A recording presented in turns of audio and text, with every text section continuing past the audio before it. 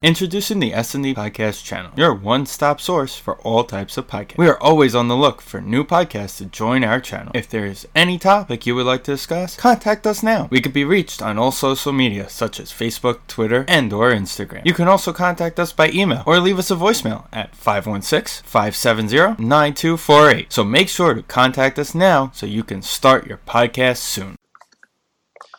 And welcome to Sarasso and the Beard Podcast, Episode 12. I am Nit Sarasso. And I'm the Talking Beard, Jose Rivera. And Jose, it has been a little while since our last podcast episode. So good to be back. I know. I guess we had our own personal little bye week, so to speak. Indulge some good football games, not from the Giants, of course, but from other teams around the league. So it's been a decent week off. And we'll certainly get to the Giants as well later in the podcast. But I want to start with introducing our first guest on Sarasso and the Beard Podcast, Chris DeSimone. Chris, how you doing? Doing great. Thank you for having me. I'm excited to see what we have in store for the next hour.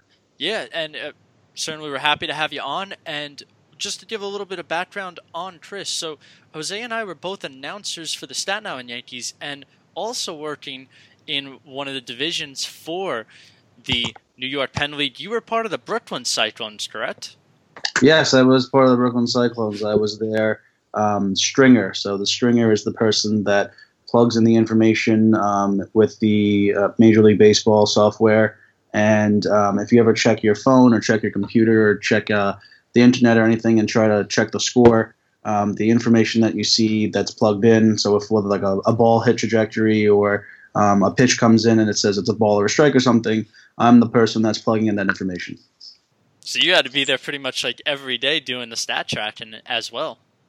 Yeah, I was at every home game. It was great because I got to sit in the press box with the radio people and the announcers and people like that. And I got to watch all the home games. I pretty much kept a virtual book, if you want to call it that, of the game. But it was just sucked that the team was pretty horrible. Yeah, certainly the Brooklyn Cyclones finished with the worst record in the New York Penn League that season, and the Staten Island Yankees, I mean, Jose, it finished with the best record in the New York Penn League. So a little bit on the flip sides between the two. But nonetheless, That had to be a lot of fun, Chris. So why don't we just get right into the podcast, and we're going to start with talking about the NFL and NBA today. And I want to begin with the NFL. And so, Jose, yet again, we're talking about Ezekiel Elliott and the suspension. It was announced yesterday Elliott will be suspended for 6 games with the earliest appeal court date on December 1st, which would mean he's at least suspended for 4 games, even if he was to get the appeal removed for the final 2. But all in all, you look at it and a lot's been going on with the NFL between the commissioner, Roger Goodell. We're hearing Jerry Jones has a lawyer now, owners having issues, and even the Colin Kaepernick part with the idea of collusion there. So with Elliott getting suspended, is this a win for Roger Goodell? Well, for first things first, I am taking odds on how many hours until Ezekiel Elliott's allowed to play again on Sunday. I'm not ruling it out just because I don't believe it, so to speak. I mean, when he's not playing on Sunday, that's when I'll believe that he's actually suspended. It's been a crazy mess so far. We should be talking about all the great action on the field for the NFL.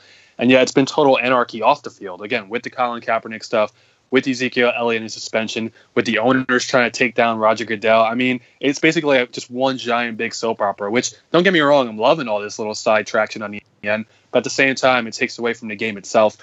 Is the suspension a win for Roger Goodell? I don't even consider the suspension part of the problem, so to speak, because this issue with Ezekiel Elliott, it's kind of a mess to begin with. Giving someone suspension when there's no clear-cut evidence of what he actually did. I understand that they backtracked and said, well, this is for all the incidents that he got in trouble for. Fine, I understand that. But this situation has been handled so poorly. He's suspended 1 week. Nope, he's playing on Sunday. Oh, he's suspended again. Nope, he has an appeal. He's going to play again. That whole thing itself, it's not a win for Roger Goodell because he finally got it done because it took him, till week 9, week 10 to do it. So it's not a win for Roger Goodell, and actually it makes Roger Goodell look even worse, especially in a time when the owners are trying to take him down and they're not trying to renew his contract and they want him out. This doesn't help Roger Goodell right now, knowing that it took this long to get a suspension in place. because basically you have people going over your head saying, nope, we're not doing that. Nope, we're not doing this. For Roger Goodell, this has been the worst possible season, especially in a contract year for him, so to speak. Yeah, this is, like you said, a lot of side distractions with the NFL, and we're near week 10. We're in week 10, and now Elliott's been officially suspended for at least 4 games, with the earliest appeal being on December 1st. But, Chris, the Cowboys are 5-3 currently, just out of playoff reach. And let's assume that come December 1st, Elliott is still suspended and has to miss 2 more games. Looking at the Cowboys' next 6 games, they play at Atlanta, Eagles, Chargers, Redskins, and then 2 more road games against the Giants, and then the Oakland Raiders, again, depending on what happens December 1st. But, Chris, can the Cowboys win without Elliott, and do they still have a chance of making the playoffs? I believe that they probably can win a couple games without Elliott. I mean, Elliott's one of the top running backs in the league, and replacing him is going to be extremely difficult. But they do have a lot of tough games coming up. I do think they might be able to steal a few, maybe for instance against the Falcons. They might be able to steal one there, or maybe they could catch the Eagles on an off night. But there are some games that coming up that I feel like they could win. They could beat the Chargers. I feel like they could obviously beat the Giants and even the Raiders. But I think it's going to be tough. I think it's difficult because McFadden's going to have to be put into a position where he's going to have to get some touches, and I don't even think he's been playing much of anything this whole season. And with all the uncertainty around the team, I don't know how prepared he is to try to step into the role of maybe being the backup to Alfred Morris or being the starter even. So he's gonna be put in an extremely tough situation.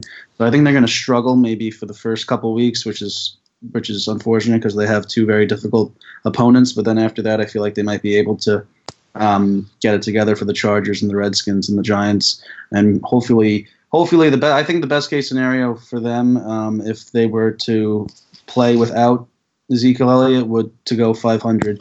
I think going 500 would be a nice wash that they could walk away with and still be in a position to compete. Yeah, if you're talking 500, you're looking at 8-6 at that point with just 2 games remaining on the season. And if they win out at 10-6, most likely you're making the playoffs at that point. But it's, again, for me, it's tough to see Elliott doing without Elliott, second leader in the NFL in rushing yards this season, led the NFL in rushing yards last season. That's a huge piece that they're going to be without. And like you mentioned, Darren McFadden, Alfred Morris are the 2, especially Morris, going to be able to take over the workload of Elliott, and certainly won't be easy for the Cowboys on that standpoint. But what I'm also interested on is Dak Prescott. Second quarterback ever, 35 passing touchdowns and 10 rushing touchdowns in his first 2 seasons. He's with Cam Newton as the only QBs to do so. But for me, I'm interested in how Prescott will do without Elliott. And Jose, could these next 6 games be the true turning point of how people view Dak Prescott on whether he's a great quarterback or an average quarterback or nothing without a run game? Well, honestly, there's really 2 parts to that question. Will it be how people view him? Yes. The question is, should it be how people view him? And that's a no. To me, Dak Prescott, obviously, he's still young. You know, he's very talented, as he just said. He gave those stats. His first 2 seasons in the league really came out of nowhere. 4th round draft pick? Dak Prescott is going to be a great NFL quarterback. Is he great right now? I wouldn't say so. I say he's good. He's obviously on the rise. He will be a top 5 QB in this league. I, hands down, I'm not afraid to put that onto the paper and say that, and say that he will be a top QB at some point. But right now, he's a quarterback, a young quarterback that needs to also rely on the run game too. You know, there's a reason why Dak Prescott's so good is because number 21's behind him in Ezekiel Elliott. Same thing with Jared Goff and the Rams. Jared Goff's having a phenomenal season. Don't take anything away from him, but it also helps when he has Todd Gurley back there being super efficient behind him. A lot of QBs, when they're young, have that dynamic run game to go along with it. That helps them tremendously. And again, it's like Chris said, you know, with Ezekiel being suspended, now you're talking about throwing in Darren McFadden and Alfred Morris to do the job. Asking those 2 guys to do Ezekiel Elliott's job is like trying to repair a sailboat with Elmer's glue. It's not going to happen well. There's going to be a lot of leaks and holes. It's asking for too much. If it's 1 or 2 games, sure, throw McFadden and Morris out there, but you're talking about possibly 4 to 6 games where you're asking 2 bona fide backups to do a starter's job. It's going to lead to Dak Prescott throwing the ball around a lot more, which is not a bad thing because Prescott's a good throwing QB, but it also leaves a lot of room open for mistakes. And you know what? Again, we're going to see how Prescott plays with this pressure. Now, if he goes out there and plays phenomenal, I wouldn't be surprised, but I do expect him to struggle, especially since he's still young and he doesn't have that confident, great running back behind him in Ezekiel Elliott.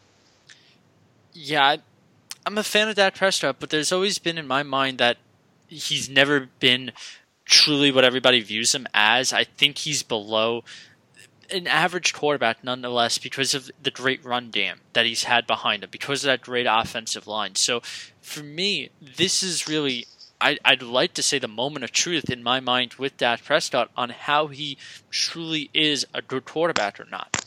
Because at the end of the day, a lot of this could be, if he's terrible these next 6 games, then I think everyone's going to be saying, hey, he's only good because of that great offensive line. He's only good because he has that great run game.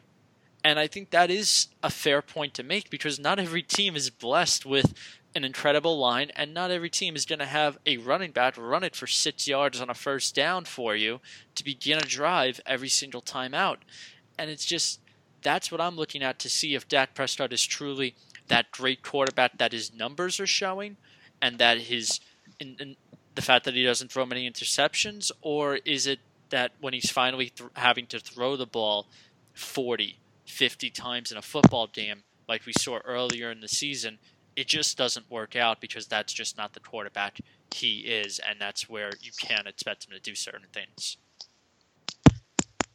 Chris, injuries are always part of the NFL, and it's always been destructive, and that's nothing new on that factor, but we've seen it constantly. Aaron Rodgers injured, the Packers have lost 3 in a row, and now joining that list, the Houston Texans are without Deshaun Watson, who probably would have finished the year as the Rookie of the Year award for the NFL, but he's out for the season. The Texans, in their first game without him, lose to the Colts last week. Chris, are the Texans headed in that same direction as the Packers, or are they going to be able to bounce back without Watson? I believe that the Texans are kind of in a really tough situation. I really don't think they're going to be doing I really don't think they're going to have much success for the rest of the season. Watson. Watson was really the key to the entire team. His connections with Will Fuller and DeAndre Hopkins were explosive. They looked like 2 of the best wide receivers when Watson was healthy and playing. I don't think that the Texans are going to really do anything with Tom Savage. I mean, that guy is kind of a joke. But they are fortunate enough to play in the division that I think it's honestly, I think, the worst of the division in the entire NFL. There's the Jaguars that have an elite defense. The Colts are an absolute mess. And the Titans are pretty also dependent on Mariota's health. And he's been banged up all year. So they're fortunate enough to play in a division where I think if they could squeak a couple games out against some bad opponents, they'll maybe make the playoffs. But beyond that, I don't think it's possible. I will say the one thing that they have going for them is that Bill O'Brien is their coach, and Bill O'Brien, I think, has gone through as much QB diversity as anyone that I could remember since I was following football.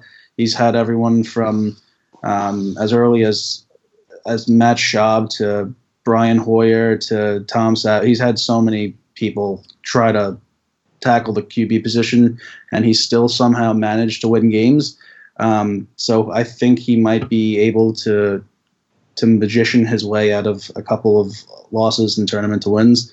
But I know they don't think they're going to be in any contention without Watson, which is unfortunate because it looked like he was well on his way to become the Rookie of the Year, like you said. And this is really sad to see, but I think that's the unfortunate situation. Yeah, it was extremely entertaining football player was Watson. In just a short amount of games, you talked about the impact he had on the field, and you just take that Seattle Seahawks game where he might have gotten hurt in that, but just constant touchdowns in Seattle against the Seahawks defense. Now, yes, they're not what they were a couple of years back, but they're still a formidable defense and a top defense in the NFL, and he's still putting up over 30 points against that type of team on the road.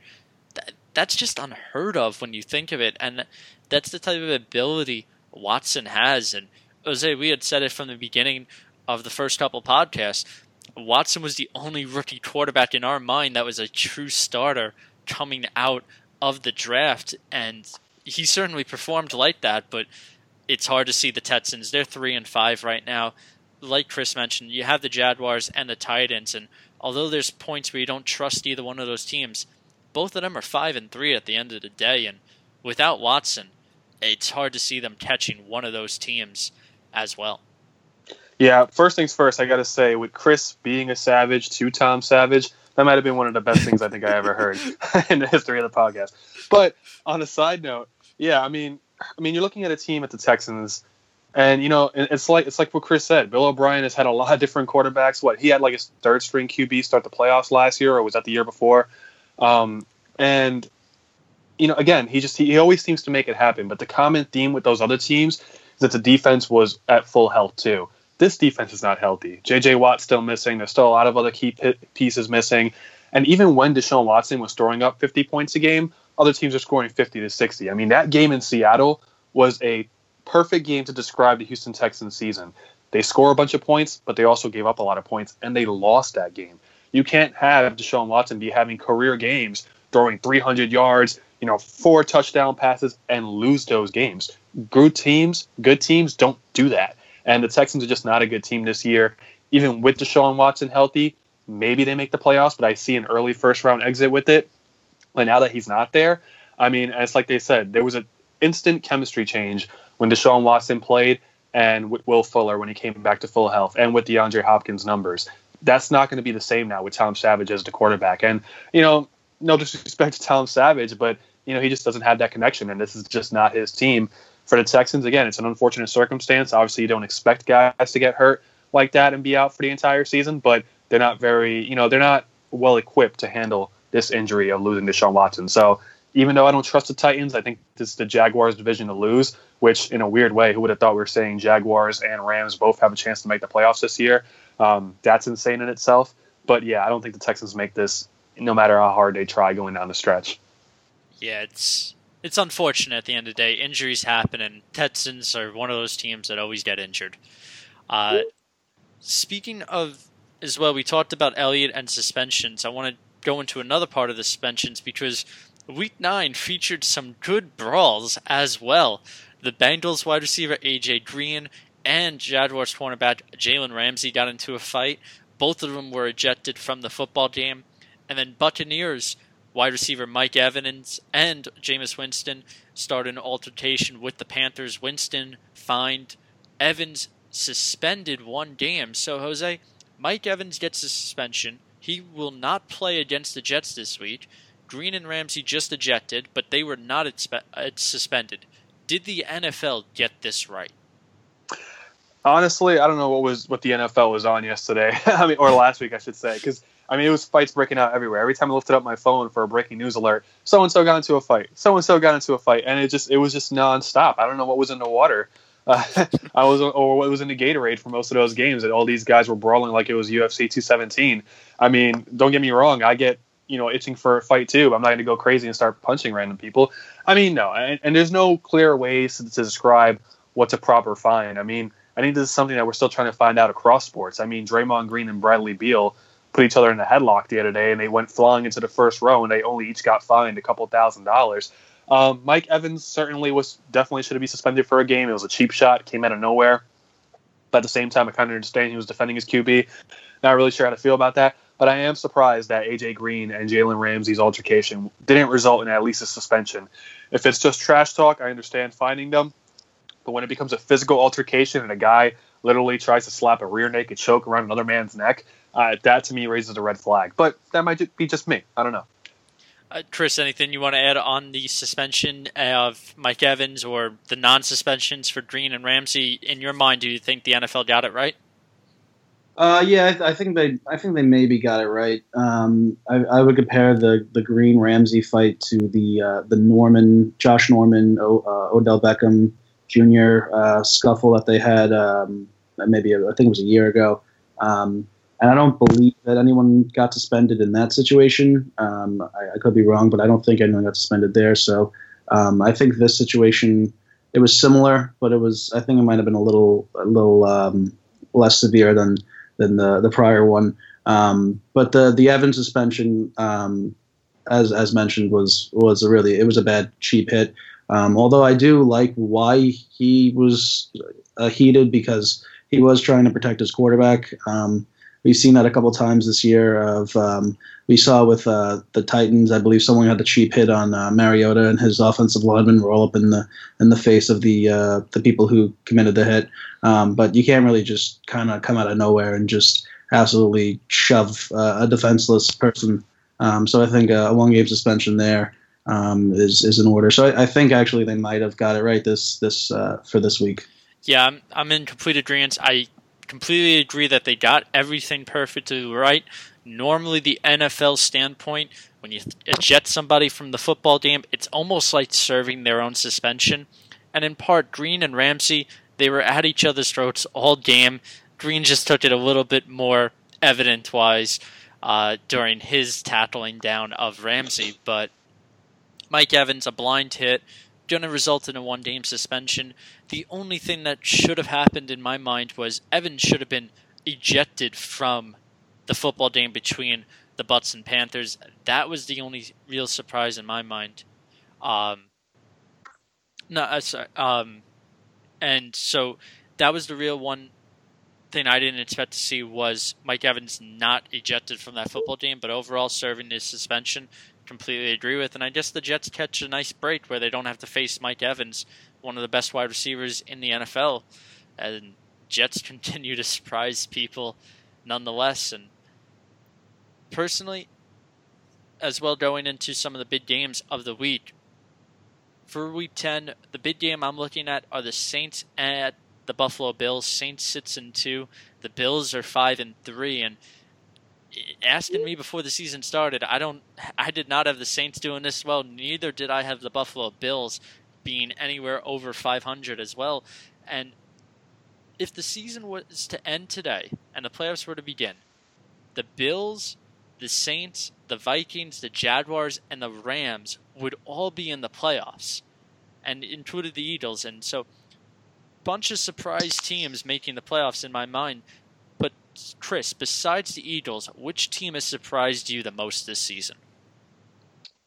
I think my biggest surprise team so far has been the Rams. They have the youngest head coach in the league, and they made a trade for Sammy Watkins, and they also acquired Woods. And their offense has looked like unstoppable. I think they have the best offense in the league. They put up the most points, and they still have a pretty dynamic defense. Jared Goff has looked extremely comfortable behind his offensive line. He seems to be listening to the coach and taking constructive criticism very well.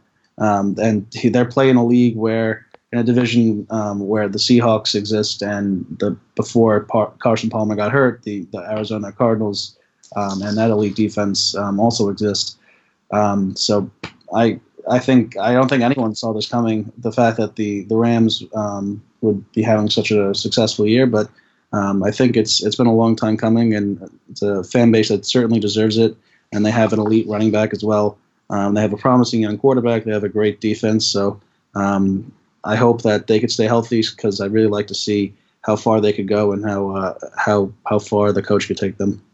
Highest point differential in the league for the Los Angeles Rams, 108 positive in points through these first 8 games. So certainly that has been a huge surprise factor on them. And Jose, biggest surprise team for you, again, not including the Eagles, because we'll get into the Eagles a little bit later in the podcast as well.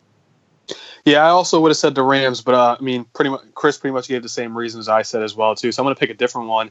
I'm going to go with the Jacksonville Jaguars. I mean, for the past couple of years, we've heard about how good this defense is supposed to be. You know, they drafted Jalen Ramsey. Last year, the defense was supposed to be so good, they didn't really show up. This year, the defense shows up, And you have that added prospect of Leonard Fournette, too, coming out of the backfield. And, people knew Fournette was going to be a good running back, but we didn't know he was going to be this good so fast. And give credit. Blake Bortles, who, in my opinion, is flat out garbage, he's played a lot better this year, and not just in garbage time. But Bortles has had himself a decent year. Still not great. Still think they should get rid of him. But if the Jaguars, had a different quarterback, I think they would be a legit playoff threat. But it's nice to see the Jaguars bounce back. And it's finally nice to see this defense be what they're supposed to be. Now, if they get the right pieces offensively, and remember, Allen Robinson was out for the year as well, too, so that could certainly help if he was here all year long. This team could be dangerous for years to come. The Titans are right in there, too, but sometimes the Titans, they tend to choke a lot. And, again, they do depend on the health of Mariota. To me, the Jaguars are a more complete team, and I'm very surprised that so far everything's living up to expectation for the Jaguars. So I'll take a different team than both of you guys, because for me, the biggest surprising team has been the Minnesota Vikings. You're talking about a team that I don't think was projected to do good when the season began. And then when you take into consideration their 6-2, and their starting quarterback is Case Keenum, who's on the active depth chart, he's now the number one because Sam Bradford is now on the IR. But to begin the expectations, he's the third string quarterback to Teddy Bridgewater and Sam Bradford, and they're still getting it done. Dalvin Cook was their number one running back. He's out for the year. And you're seeing guys like McKinnon step up. Overall, even with the third string quarterback, Adam Thielen and Stephon Diggs were two of the top guys in receiving yards in the beginning of the season. The defense has been phenomenal all year by the Minnesota Vikings. I think they allow the least amount of rushing yards per game, only allowing, I think, like 60 a game. And even special teams. At the end of the day, Minnesota, that was their big factor in last season. The defense and special teams, again, doing the same thing. And their offense is actually showing a little bit of life. And I'm even expecting the Vikings to take off maybe when Teddy Bridgewater is actually able to come back. But certainly when you're talking about a team in the playoffs with a third-string quarterback, it's a rarity to say those words. And I don't think there's any other team in football that is able to do that except the Minnesota Vikings right now. Once again, with us on a guest is Chris DeSimone, as we have the Beard Jose Rivera, myself, Nick Sarasso, and going into the New York Giants with it. And Jose, the Giants are 1-9 to begin the season, and they're just coming off a game where they got pummeled by the Los Angeles Rams. And now the Giants traveling to San Fran to take on the 49ers, who are 0-9 this season. If the Giants could or should fire Ben McAdoo if this game doesn't end in a win for them? First things first, pummeled by the Rams is really putting it nicely. I mean, some of the words that to describe last week's loss, I don't even think we can use. But on a side note, I mean, Ben McAdoo, I think, has already written his offseason plans, honestly. I don't think a win over the 49ers does anything. If they lose to the 49ers, I don't think anybody really cares anymore. And again, you're gonna beat a winless team that's gonna save your job. No, if you lose to a winless team, honestly, I'm expecting them to lose this game too, because I just don't know what to expect anymore when it comes to the Giants. Ben McAdoo has already wrote his ticket. To me, he should be fired. Now, I have a feeling he won't be fired because of, you could use the excuse of, well, if you lose Odell Beckham and you lose Brandon Marshall, then you can't really do much throughout the season. And hey, maybe they have a different second half if Odell is healthy, if Brandon Marshall's healthy. But really, there's no excuse for this team to be 1-9. They had 4 talented receivers in Odell, Marshall, Shepard, and Evan Ingram, who's having a nice rookie season. And yes, Odell's out for the year, Marshall's out for the year. But even when they were healthy, not much was going on. And yeah, they had a tough, beginning to the season. They faced a lot of tough teams to start the week. And when you go 0-3 to start the year, and you see teams like the Broncos on the horizon and all these other tough teams that they have in front of them, you're thinking to yourself, wow, we're 0-3 and we still have a lot of tough games to play. That factors into it too. But to me, I think Ben McAdoo's completely lost this team. I mean, you're reading about the reports in the clubhouse about how some Giants players are calling him out, saying that he lost this team, he's lost the respect of this team. And once you hear that, I mean, he can call it fake news all he wants. But once you hear that, it's time for a change. And, Ben McAdoo, give him credit. They made the playoffs last year. But we all noticed there was this this sense of confidence that shouldn't have been there that was there to start the year. I don't understand it. Jerry Reese tried to take the blame for this team, but for the first time in a while, I don't blame Jerry Reese. I blame this on Ben McAdoo, and I blame this on the players for underperforming as well too. But when you have a terrible season like this, and there's no excuse for the Giants, they should have been playoff contenders this year. It's time for Ben McAdoo to go. So whether they do it now or they do it at the end of the year, I think Ben McAdoo's already wrote his future for the Giants. Now, Chris, are you a Jets fan, Giants fan, or a mystery team, or are you lucky not to root for anything in New York? Because that's the way to go. No, unfortunately, I'm a Jet fan. I'm also a Net fan and a Met fan. If it ends with E, I'm a fan. So I triple threat. Yeah, I have it pretty horrible. I'm a fan. Yeah, Jose, you can relate on a few of those too. You're Nets and Mets. Oh, certainly. That's why I chose the Giants, because they offered me some sort of happiness until this year. But I could make a whole other podcast on that. Nevertheless, Chris, obviously part of New York as well. Hearing a lot about with Ben McAdoo. Do you think the Giants should go in a different direction instead of Ben McAdoo, or stick with their head coach when come next season? Yeah, I mean, if I'm being honest, I have no. Well, first of all, I'm not going to even refer to him as Ben McAdoo, because I was texting my friend about Ben McAdoo the other day, and it actually autocorrected to Ben Macaroon. So I'm going to actually refer to him as Ben Macaroon, because I think that's better. So Ben Macaroon, I don't even know how the man is still coaching. I mean, he's probably like one of the worst coaches that New York has seen in just general. The fact that him and Jerry Reese, the GM, can't like put their minds together and realize that there is a glaring need at offensive line, and has been for maybe a year and a half. The fact that they can't just go and make a trade, or go and draft someone, or go and sign someone off the practice squad, it's mind-boggling. I feel like that's the root of their problems. They have no run game. They have no protection of Eli. Eli is about as mobile as like a cardboard statue. He can't do anything out of the pocket. He needs to stay in the pocket. At this point in his career, he has like less mobility than Peyton had at his career. And once every play breaks down and he has like a second and a half to throw, he's going to make horrible decisions, which he has been making, unfortunately. And when he throws to these receivers that he really doesn't have a connection with, because as you mentioned, all the receivers are hurt, he's just going to get put in bad situations where he has to throw the ball and hope that something good happens. So everything roots from the offensive line, and the fact that McAdoo can't figure that out is beyond me. I don't know why him and Reese can't get an offensive lineman. I'm angry, and I'm not even a Giants fan. It's just so like obvious. And he's lost the locker room 100%. He wasn't even a player's coach to begin with, like a Rex Ryan type. Rex Ryan at least like was a player's coach, known as a player's coach, and when he lost the locker room, it was unfortunate. But he was fired, which is what should happen. And I don't think that Ben McAdoo even should be employed this far.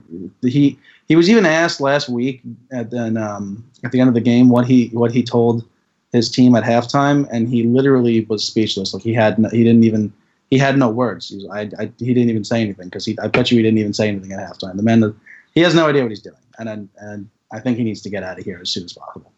Probably the halftime speech was 30 more minutes, and then we get to go home. At the end of the day, the team's if you want to say, oh, he has no wide receivers, they lost Odell Beckham Jr., they lost Brandon Marshall, fine. But they didn't lose him week 1. And they lost him week 5, late in a football game against the Chargers, who were 0-4, mind you, and they still lost to the Chargers. And you look at the Giants, you start off 0-4, you've lost to the Cowboys, you've lost to the Eagles, 2 division games, you lose to the Lions on a home game, where the Lions were not always good when it came to late Monday Night Football.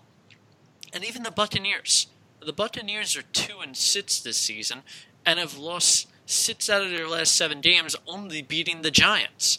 So there's nothing that supports in the fact of, okay, looking before those first 4 or 5 weeks before Odell gets hurt and the rest of the wide receivers on the New York Giants, there's nothing to support keeping them. The team has shown no nothing's working on team chemistry, like you both have alluded to. And Jose, I agree. I don't know if the Giants are going to even be able to beat the 49ers, who are 0-9 this season. And that's when it gets real challenging and sad to say. And overall, I do expect them to move on from Ben McAdoo. You expect the Giants to have a top 5 pick in the draft. You don't know what their plans will be exactly from that point on. But this is a really good team that's just completely fallen off this entire season. And at that point, you have to blame. The only thing that you can do at that point is blame the coach. It's the only thing in my mind that you come together on that, because they had a phenomenal defense last year. They had a good enough offense that should have just been able to get the job done, and they can't even win football games against terrible teams or against even good teams that they should be able to beat. Yeah, I mean, unless Little B, placed a curse on this team like he did with Kevin Durant and James Harden in the past, I can't think of anything else. But I don't think the base god has done such thing for the New York Giants, sadly. No, I think it just might be just the overall New York curse. Oh, got it. Okay. Yeah, expecting good things like from the Mets this year? Nope. Expecting good things from the Giants this year? Nope. It's the ones that always have to be the surprise factors, like the Knicks or the Yankees or the Jets this year. 2017's really been that type of moment in my mind where it's just New York, the opposite's going to happen in sports. It's just exactly where the Knicks beat the Cavaliers earlier in the season. And the Nets. Yeah. Well, there's not much good to say about the Nets. Oh, man. So, yeah, no, it's a disaster. So I want to get into one last question on the NFL before we move into the NBA. So as the NFL heads to Week 10, we have just passed the halfway point of the NFL season, and on a bye week, with the best record in the NFL is the Philadelphia Eagles at 8-1, but it really doesn't feel like people are giving the Eagles any love as the best team in the NFL. So, Jose, are the Eagles the best team in the NFL, and should we be giving this team more respect with their record? I don't know about best in the NFL. I can say they're the best team in the NFC. And one thing I noted, and we were talking about this earlier in the week too, is that I feel like the reason why people are not acknowledging the Eagles as the best team in the NFC or whether it's the NFL is because of everything that's been happening around them. So, people look at it and say, well, the Dallas Cowboys got off to a rough start. That's why the Eagles are in first place. Oh, the Ezekiel Elliott suspension is looming. That's why the Eagles will end up with first place. Oh, the Giants are doing terrible. They're 1-9. That's another reason why the Eagles are in first place. Oh, Aaron Rodgers, he got hurt for the year. The Packers aren't going to be around. Yeah, of course the Eagles are going to have the better record. And then you have the Rams and Seahawks who are going at each other, and that's just more reasons why. There always seems to be a reason why the Eagles are in first place or why they're doing so well. But you look at this team, and out of anybody in the NFC, they are by far, in my opinion, the most complete team that the NFC has. I mean, you have a great quarterback in Carson Wentz that's taken a giant leap forward with his career.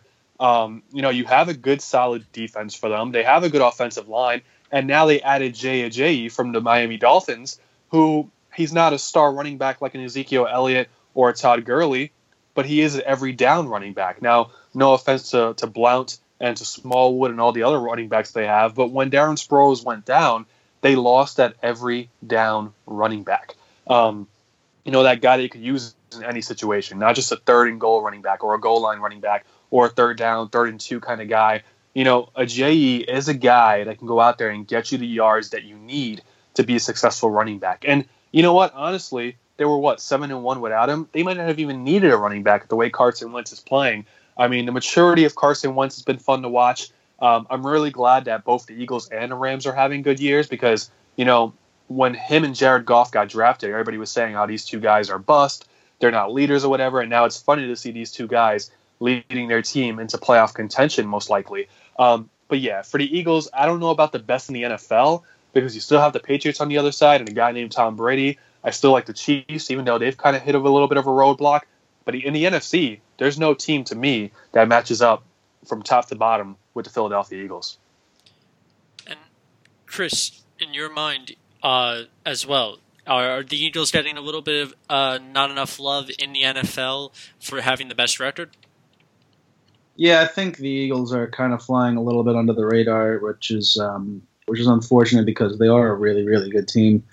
They're coached really well. They got a great quarterback. They got a great run game, great offense. Their defense is solid as well. So yeah, I think I would agree with their record. I think they are probably the best, most complete team in the league right now. So a couple other teams that I really, really like. Obviously, the Patriots are in it every year, unfortunately, but they are. The Steelers are 6-2, and their offense is extremely potent, and they have a top 3 wide receiver and running back, and their defense is actually surprisingly well this year. And the Chiefs, as mentioned, have hit a little bit of a rough patch, but that team is also extremely dynamic. So I think a couple of those. I think the AFC is a lot stronger, a lot top heavy, but I think the NFC has the top team as the Eagles. So you sort of almost alluded to my next question, actually, because I was going to ask, what are your top 5? You don't have to orderize it, but just the top 5 teams in the NFL right now. And I think you had, as you said, Eagles, Chiefs, Steelers, and Patriots were 4 of them on what you named. What would be your 5th team as well for your top 5? I'd probably put my 5th team as probably the Rams. I'm all in on the Rams this year. I like them a lot for all the reasons I mentioned before. And I think it seems like it's a year where all the teams that never really had much success, like the Rams, the Eagles haven't had much success recently. The Chiefs haven't had that much success. Even teams like the Jaguars and other teams like the Vikings and the Saints who haven't had much success as of recently. But I think it's a year where a lot of teams are finally showing that patience pays off. So I'm all in on the Rams. So I think they're a top 5 team. And Jose, we're at the week 10 as well. We're just above, past that halfway point. What are your top 5 teams in the NFL? Well, my top 5 teams are actually 3 of them come from the AFC, and they're at the top of the AFC. So I have the Pittsburgh Steelers as one of them in no particular order. To me, the Steelers, they're a team that when they started the season, everybody was questioning it. Is Ben Roethlisberger going to retire? Is he done? Does he have anything left? Le'Veon Bell's off to a slow start, and then Bell goes out and picks it up out of nowhere. Antonio Brown finally started to turn around a little bit. The emergence of Juju Smith-Schuster. I mean, you just can't write that stuff up. These are the kind of things that go for you when you're having a good year. Guys like Smith-Schuster pops out of nowhere and has this fantastic year for you. I know Martavius Bryant has been a little bit of a distraction for the Steelers, but nonetheless, I feel like the Steelers are a pretty good team, and their defense is starting to wake up too as well. The Patriots are the Patriots. They're always going to be a top 5 team in the league for me. And I said before, I like the Chiefs too. Even though they hit a little bit of a roadblock, I still like the dynamic of their team. I love Alex Smith, and I like, Kareem Hunt still got it. He's just adjusting to the NFL. Most rookies destroy the league for the first couple of games, and then once the league adjusts to them, now it's time for Kareem Hunt to adjust back to the league. But I think those 3 teams are really the top. 3 of the top 5 come from the AFC. And, for the NFC, of course, again, I mentioned the Philadelphia Eagles are probably the best team in the NFC. But also, I want to pick the Rams, but there's still something about them that I just don't know. Like, I could see them losing 3 out of their next 5, and maybe, their playoff hopes taking, a little bit of a dip there. But I really like the New Orleans Saints. This is a team that we trashed them coming into the, earlier on the podcast in the beginning of the year. We trashed them because their defense was so bad. They were kind of like the Houston Texans, where Drew Brees will throw up 40 points and the defense will give up 50.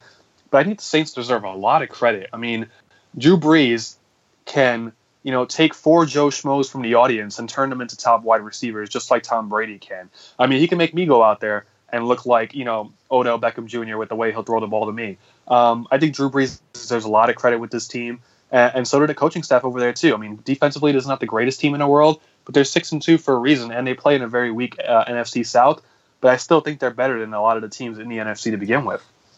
So my top 5 are actually the same 5 as you, Jose. I didn't think you were going to have the Saints on yours, and I thought that was going to be our one differential. But for me, yes, at the end of the day, I think the AFC, as Chris, you've alluded to, and so have you, Jose, is the better conference right now because of the fact is you have the Kansas City Chiefs, you have the Pittsburgh Steelers, you have the New England Patriots, and overall there's a lot of question marks when it comes to the NFC. We just saw Richard Sherman. He's out for the season now, and Seattle was always considered that top team, even if they weren't record-wise the top team in the NFC. So I think that knocks down Seattle a huge knock. Again, we're talking about teams like the Rams, where you're trusting a first-year or second-year quarterback in Jared Goff. The Vikings, you still have a third-string quarterback. And at the end of the day, there's not much that says that the NFC has these overall amazing teams that are better than the consistent teams in the AFC between the Patriots, Steelers, and the Chiefs. And of course, you're including the Eagles in this top 5 because they're 8-1. They look like the most complete team. Their defense is phenomenal. They're amazing at home. Carson Wentz has looked like the MVP so far this season. And their one main fault was they truly didn't have a running game, and we saw a run game really show up against the Denver Broncos, a team that's held multiple top running backs this season to nearly nothing, except the Giants, amazingly so. The Giants were able to run against Denver, but other than that one game, we saw overall Philly just pummel the Denver defense with their run game, and that's the surprising aspect where you wouldn't have expected that to work for them. And Philadelphia, again, showing that they're overall the most complete team, and they did it, I believe, even without Zach Ertz, who's their number one go-to guy for Carson Wentz. Further on to that, in my 5th team, it's the New Orleans Saints. They're 6-2. They've won 6 games in a row, and when you look at the 6 games, the closest game, an 8-point differential. They've won by double digits in 4 out of those 6 games.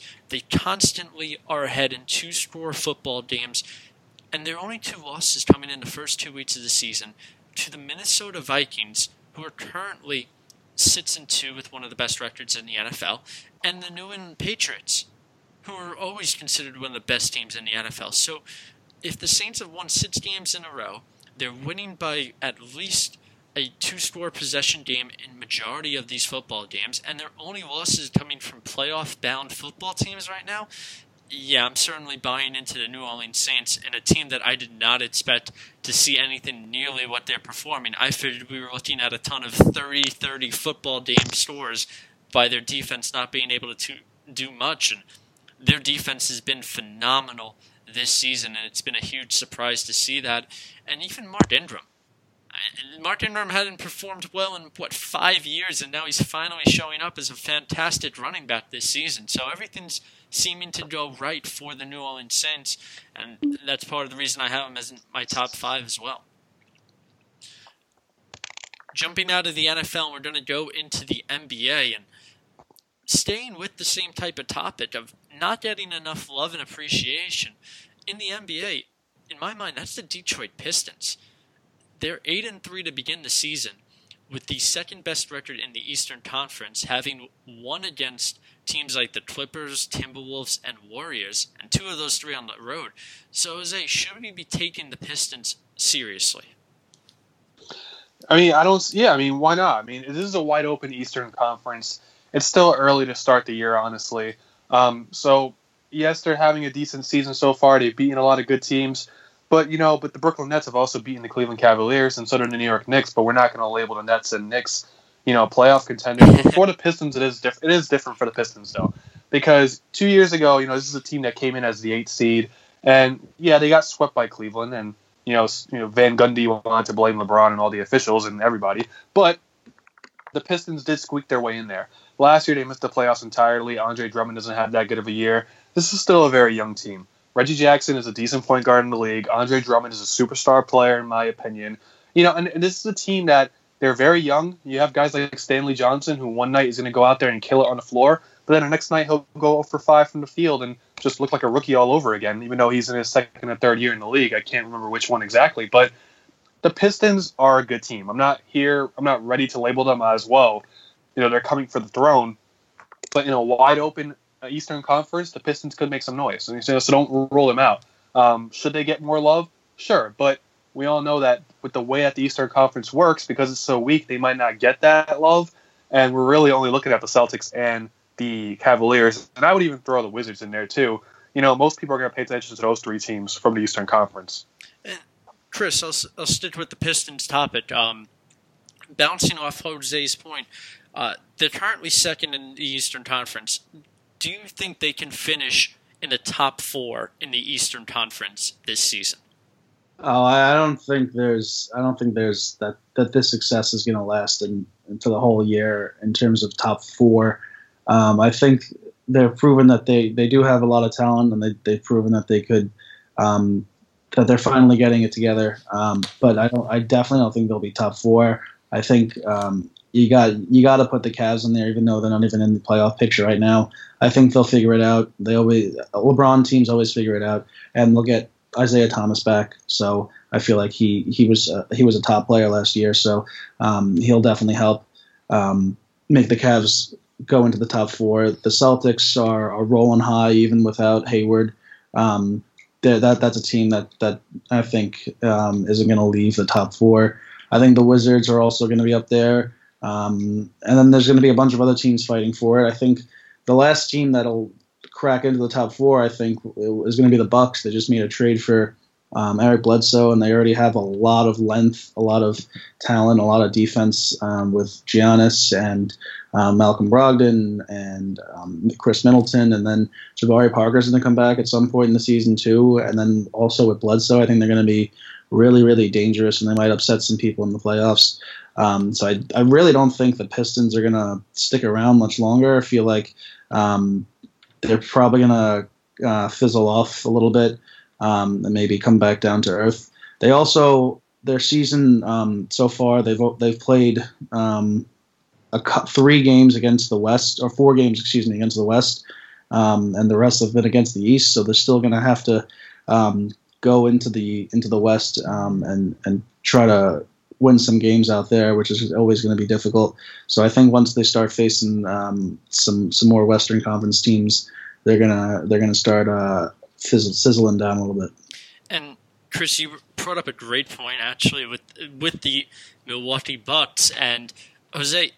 We both were very high on the Bucks when we did our predictions, and that was our team that we both figured from the Eastern Conference that was going to be that surprise factor. And all of a sudden now Milwaukee makes this trade for Eric Bledsoe, and in your mind you have to be pretty happy about getting Bledsoe for the Milwaukee Bucks.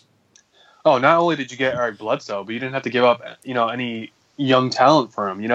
When Bledsoe was first put on the block by the Suns, they were saying that in any deal they wanted a player for the future plus a draft pick. And when they first talked about the Bucks, because they were linked to him before too, they were talking about giving up Malcolm Brogdon. Now they didn't have to do that. All they gave up was Greg Monroe, who, but honestly, Greg Monroe at this point of his career is going to be a backup power forward, especially once Jabari Parker comes back from injury, if he comes back from injury. But Monroe at this point of his career is kind of like a backup power forward / center. So you gave up that and a draft pick, and yeah, you give up the draft pick, but Eric Bledsoe is one of those players that's worth giving up a draft pick for. He's a guy that's an actual point guard. So what does that allow you to do? Kind of like what Chris says, it allows Brogdon to go back and play his game. It allows Antetokounmpo to not have to worry about being a point guard in basically every position on the floor. I think Bledsoe just gives you a bona fide point guard that lets other guys do their job, and all Bledsoe has to do is just pass the ball around them. And honestly, with a guy like Jason Kidd, he's done a good job with coaching the Milwaukee Bucks. I hold no hard feelings against him for not being able to coach the Nets. Yes, I do. I'm lying, but whatever. He's coaching the Bucks in a nice way. But I think you give a coach who used to be a point guard a legit point guard, and now you're looking at something dangerous here. And no, I'm very excited about the Bledsoe trade as well. I think he's going to bring a great addition. I was already high on the Bucks as well, as said Antetokounmpo. Middleton, I'm a huge fan of Middleton. He's played extremely well. Hold on. Did I say it right or did I mess it up? Yeah, that was really good. All right, we're getting better. Every podcast episode, I'd improve it a little bit more.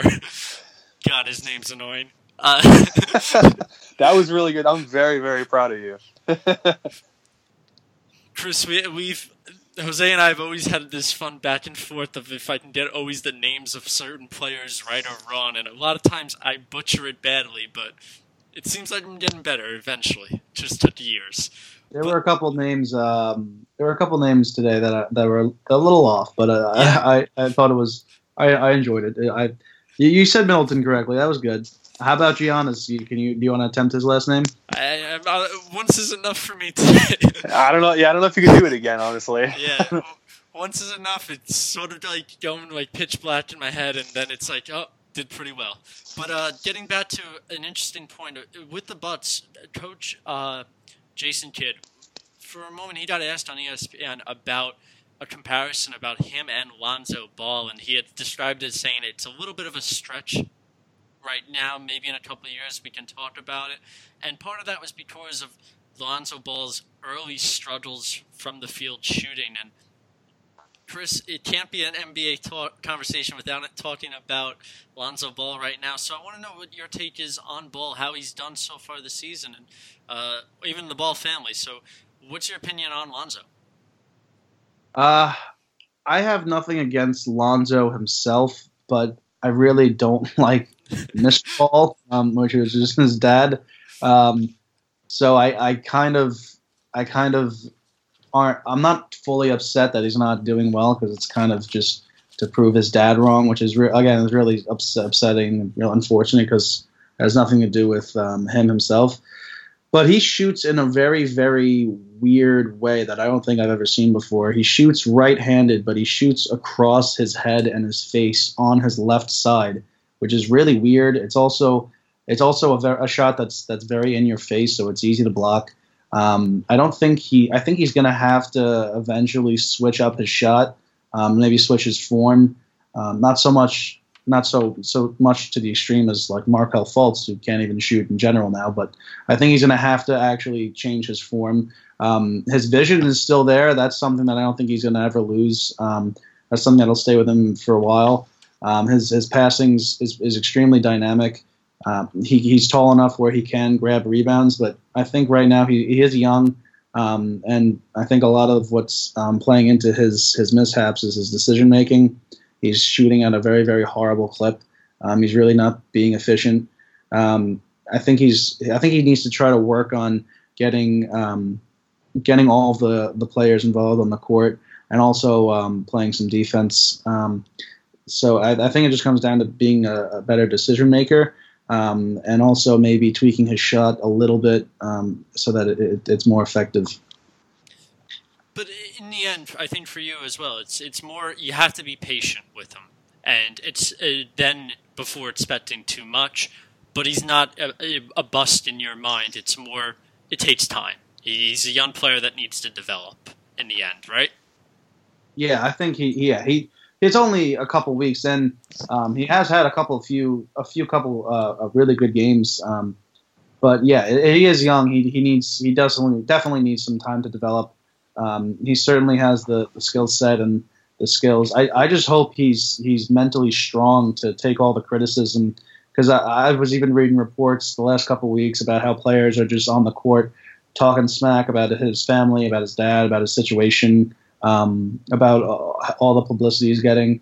And so far he's been able to handle it, but that's a lot to play in Los Angeles, to play for Magic Johnson, to play for the Lakers, to have the pressure of your dad, to also have the pressure of a top 3 fan base in the league, to have the pressure of also being the general on the court and to try to get everyone involved. The man is going through insane pressure. I can't even imagine how much pressure he's going through.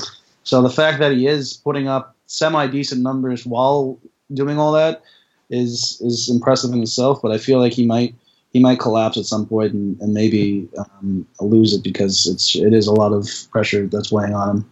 But I hope that's not the case, because it really shouldn't be. Jose, unless you have anything to add on do you have anything to add on Lonzo Ball, or do you want to jump into a different topic? No, yeah. I mean, someone once told me that, Barnum and Bailey's circus was going out of business. They told me I couldn't watch any more of the circus shows at the Barclays Center or Madison Square Garden. And I called them a liar, because obviously they haven't watched a game at the Staples Center, which is clearly what the Lakers are becoming, is a circus act. No, but I mean, I think Chris said it perfectly. Everything that he touched on. Lonzo Ball is 20 years old, 19, 20. That's his age frame, right? The kid's not even 21 yet. He's not even illegal. I mean, he's not legally allowed to do certain things. I mean, we're placing the pressure on this kid to come in and be an instant success, and we want him to be this key holder to a franchise where the franchise isn't even properly developed yet at this point. I mean, if the Lakers were missing just one piece and then they drafted Lonzo Ball, that'd be a different story. But this entire team is in shambles. I mean, there's no direction with the LA Lakers. Right now, I look at two guys. I look at Lonzo Ball and I look at Brandon Ingram, and I say, okay, these are the two guys you guys are building around. Honestly, I like Kyle Kuzma. I think he's going to be a good six-man, though. But everybody else in this team is not going to be with the Lakers in 3 to 4 years or 2 to 3 years, whatever. You need to start building around Lonzo Ball and Brandon Ingram. Therefore, I'm cutting slack on Lonzo Ball. I'm not going to crap all over his numbers because what's his incentive to play right now? He's still learning. He's still a very young player. And I'm sorry to break it to a lot of people, but a lot of freshmen and sophomores don't break down the door in the NBA their first year in the league.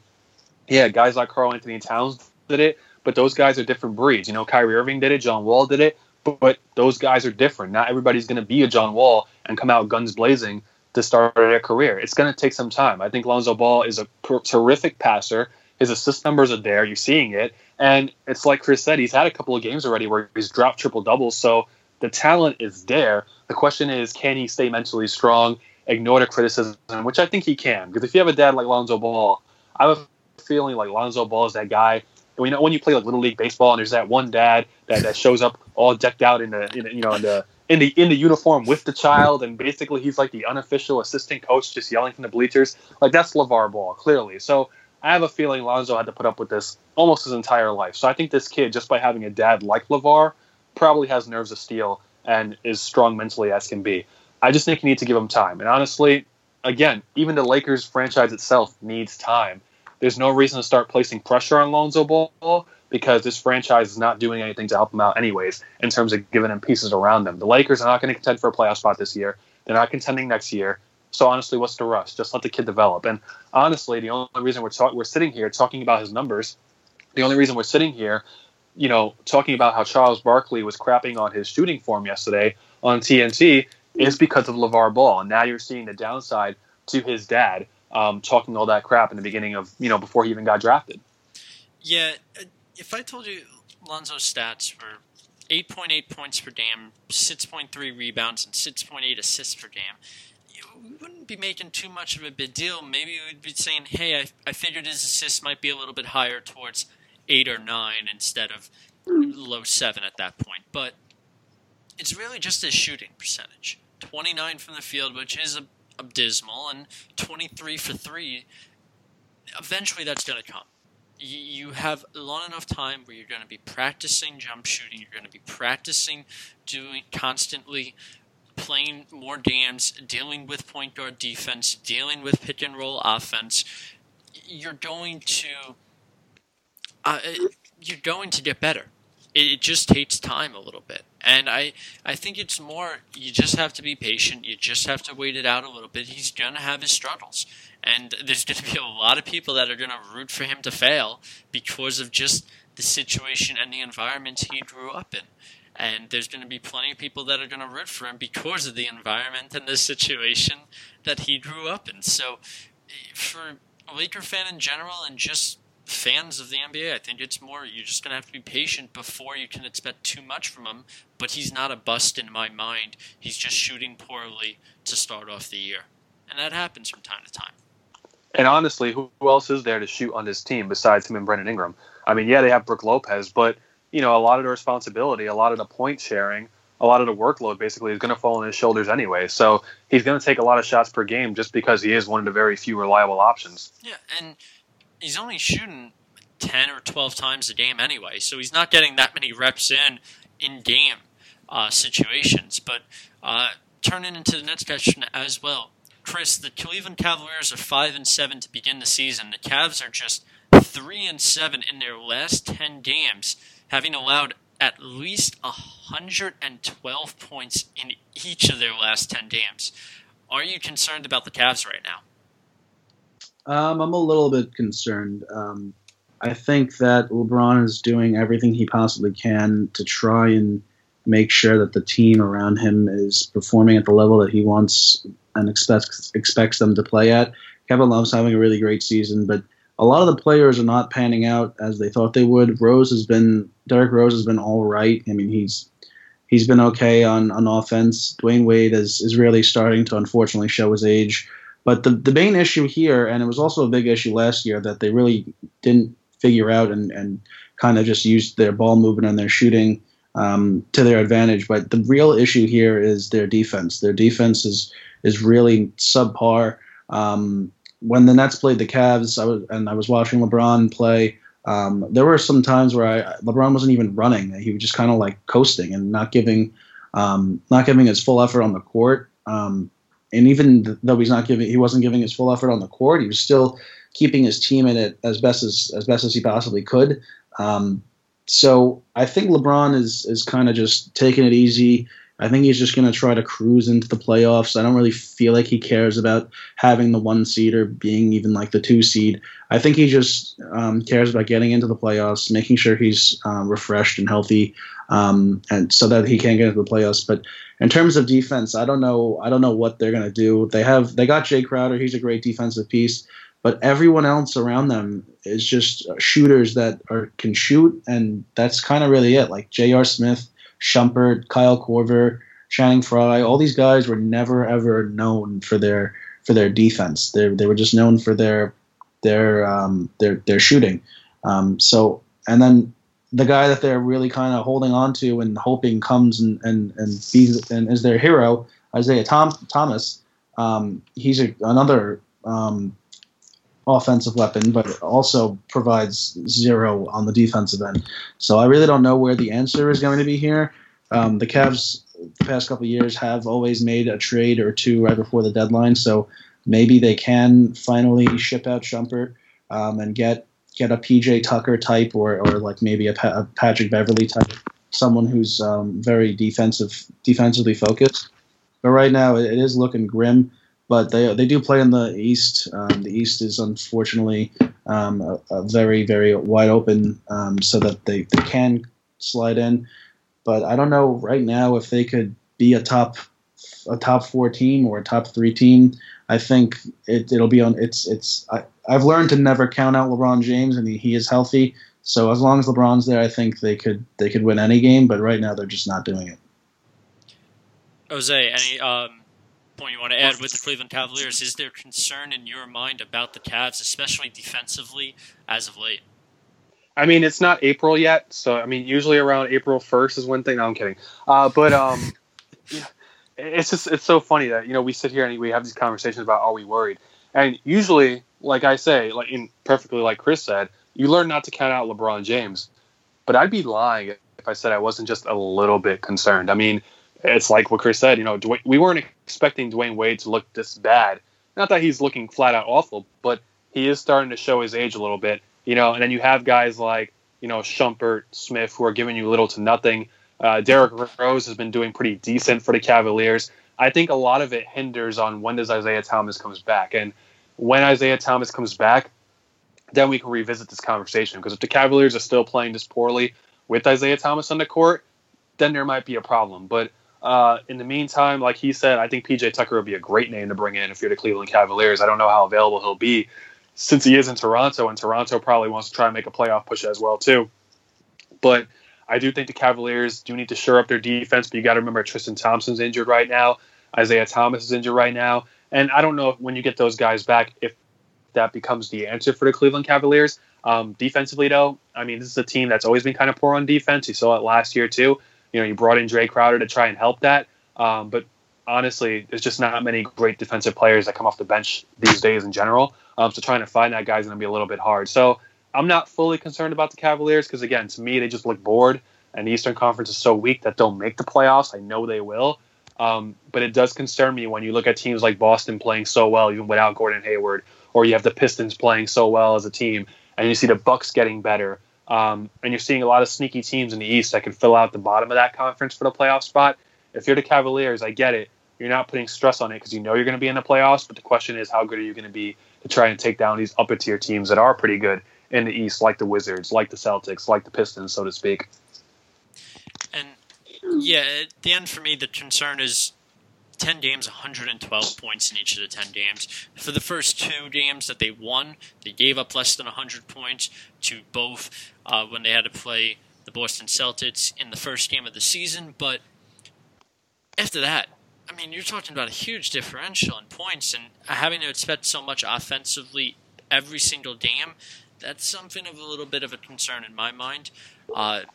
sure, you can make the case that some of the games that they can win or that they're not out of it in that sense. Like the game against Houston, overall, even though it's a close finish in that way, it's one of those type of situations where they got killed in rebounds, like close to 20 in differential when it came to rebounding against the Houston Rockets.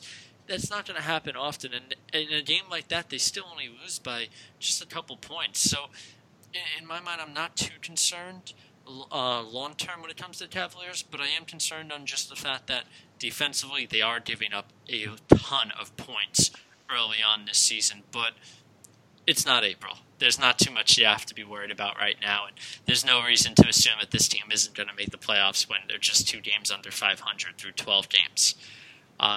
Jose, the Thunder are 4-7 to begin the season, and they've lost 4 games in a row.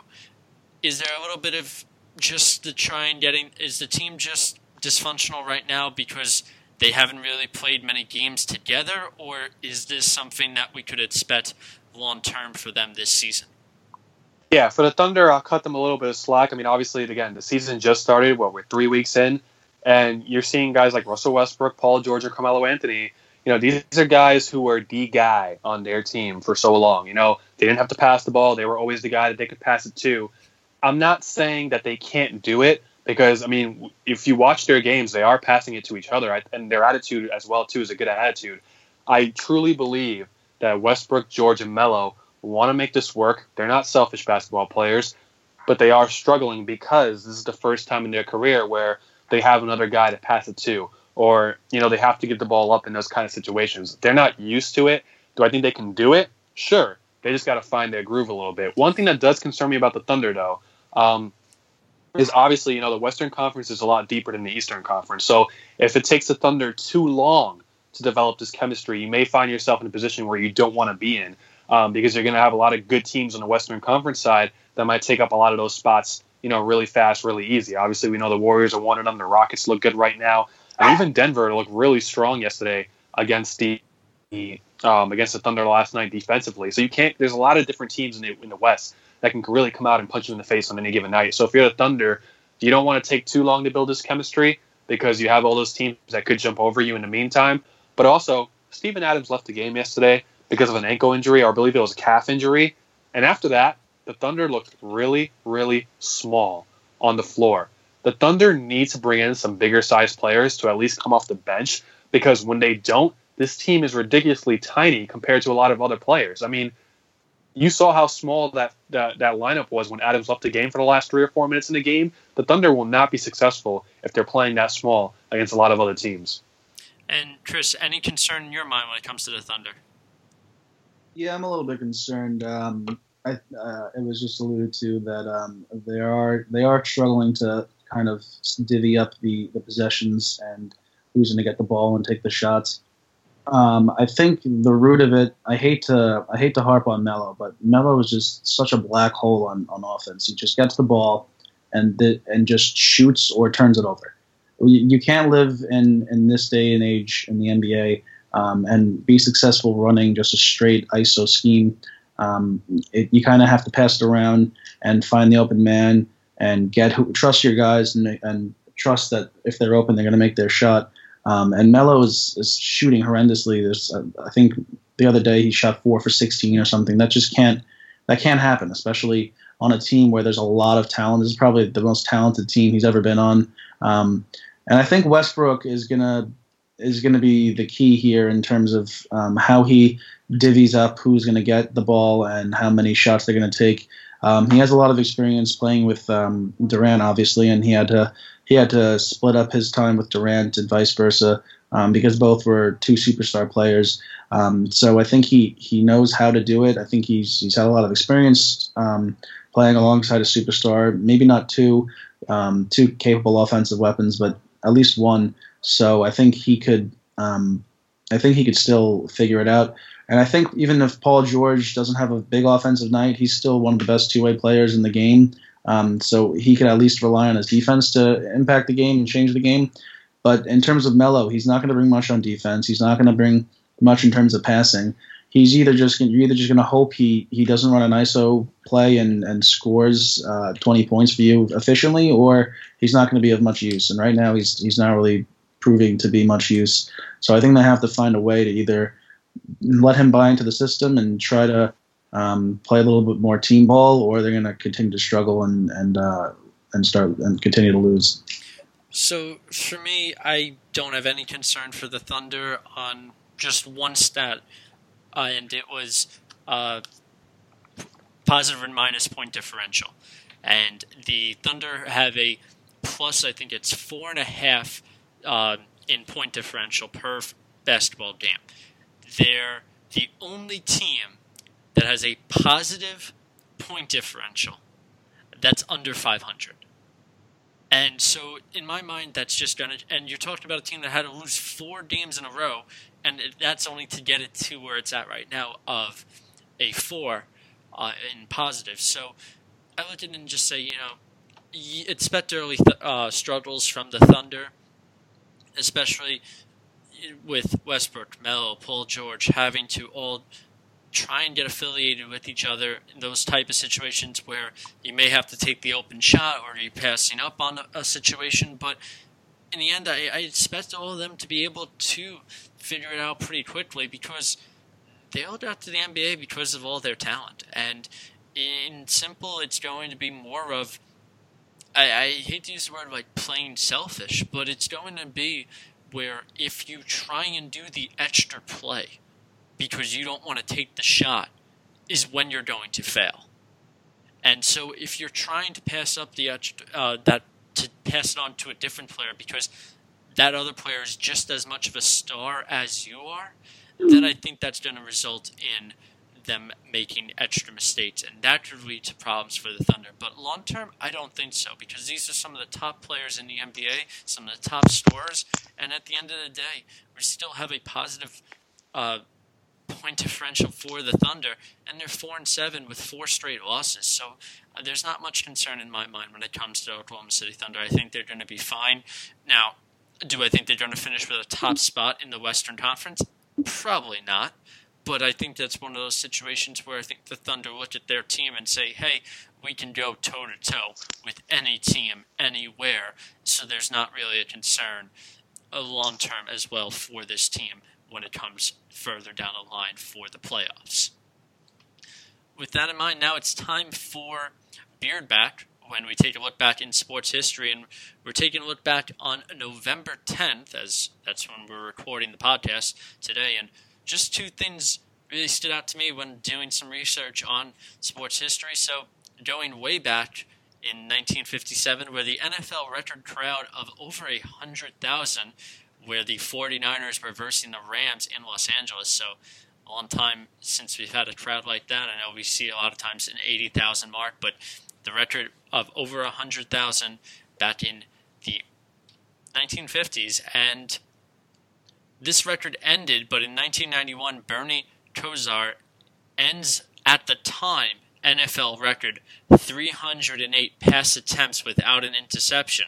However, that record was broken in 2010 by none other than Tom Brady, who holds the record at 335 passes attempted without an interception. But I mean, credit both of them at talking about 300 pass attempts to go without an interception. A huge, remarkable chant. And Bernie Kosar doing that in 1991. And those are our 2 beard bats as we looked into sports history. And as always, with following beard bat, we have our dude and dunce of the week. And my dude of the week has to be Jared Goff. 311 passing yards, 4 touchdowns in the relentless destruction. Apparently, just pummeled wasn't enough to use earlier, as the Rams destroyed the Giants 51-17 in the win. And doing it on the road, mind you, when you're traveling from Los Angeles to New York. Never an easy thing for a 1 o'clock football game, and to come out and utterly destroy your opponent, putting a real easy way to give Jared Goff the dude of the week. And Jose, who is our dunce of the week? Well, since the beginning of this podcast, it is a fun fact that I have never chosen a member of the Ball family to be my dunce of the week. Now, a lot of you are already probably guessing that, I should have picked LeVar or Lonzo or even LaMelo at this point. I think the last person anybody would have bet that I would pick for dunce of the week, and actually my first one from the Ball family, is actually LiAngelo Ball. Earlier this week, or I don't know if it was later last week, he was arrested for shoplifting in China from the Louis Vuitton store. First of all, I thought he was a big baller, and that big ballers don't steal things, or maybe I just don't know what a big baller is because I'm not one. But so be it. LiAngelo Ball is the dunce of the week, and congrats, you are the first member of the Ball family to be dunce of the week, and I'm sure there'll be plenty of more from this family to come. Yeah, I was about to say we got a long season. I'm sure one or two of them are going to pile up in there. But it was disappointing to have to choose him as the first, because I have a lot of hope for LiAngelo Ball. I know a lot of people think he's going to be the one not to make it, but I've read reports and scouting reports that he might actually be the best out of the three, and he's the one that talks the least out of all of them. So he was actually one of my favorites. But LiAngelo Ball, congrats on getting dunce of the week. And lastly, on Straus on the Beard, former MLB pitcher Roy Halladay passed away this week at the age of 40 in a one-man pilot plane crash. And both our thoughts and prayers are with Halladay's family in this tragic moment. Halladay, simply describe him, he was one of the best pitchers of his era, and we're hearing stories this entire week that are being told lately, just a small part of how incredible of a man he was on and off the field.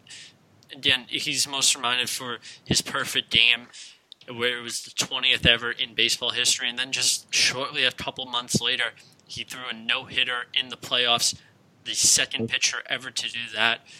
One of the top pitchers of his era, and forever will be missed as well. And to wrap up Straus on the Beard's podcast episode 12, as a reminder, what episode 13 will be coming out next week, and we'll be talking about the NBA and the MLB, as we'll be talking about a lot of the awards that have been given out in the MLB as well. We'll talk about some of the free agents, some players that got qualifying offers, and of course, we're seeing a lot of manager changes in the MLB. Mets, Yankees, where we expect some managers to go as well, and how we think certain teams should go towards free agency. So we'll be talking a lot about the MLB in episode 13, but I also want to say thank you, Chris, for joining us today as well. Oh, thank you so much for having me. It was a great time talking with you guys and talking sports, and I look forward to hearing from you here in your next podcast, and hearing maybe hopefully come back on another point in the future. So thanks a lot. And certainly always welcome to join us again on the podcast. And just in case any listeners want to try and follow you, what would be your Twitter account so that they can follow you from certain stats or certain sports that you actually talk about as well? Yeah, I don't really tweet much, but if you want to follow me, it's Chris D915. That's, I think, my Twitter handle. So feel free to toss a follow. I'll be more than happy to try and post more stuff. And of course, Jose and I are also on Twitter as well, at Sarasso_the Beard. And you can also on Facebook, Sarasso and the Beard, where we also post the podcast episodes. And you can always check out the podcast episodes on the S&D podcast channel. And Jose, anything else you want to add for the final thoughts on the episode 12? Yeah, like you said, rest in peace to Doc Holliday. Roy Halladay, a tremendous pitcher, really. Should be a Hall of Famer. Was fun to watch him dominate them. So really sad to hear that. Thanks again, Chris, so much. You were great today. All your takes were great. So that was fun as well, too. And can't wait for the next episode, man. I'm pumped and ready to go. I'm already starting a protest, so if anybody wants to follow me, Arenado should be on the MVP list. I have a bunch of pitchforks and torches. We can head down to the MLB office in the city. Yeah, certainly we got a lot of MLB to talk about, especially the awards and the finalists to it as well. So stay tuned for that next week when we talk about episode 13 about the MLB and the NBA. And thank you again for listening to Sarasso and the Beard episode 12. Once again, I'm Nick Sarasso. Alongside with me was the Talking Beard, Jose Rivera, and a special thanks to Christy Simone for joining us as a guest.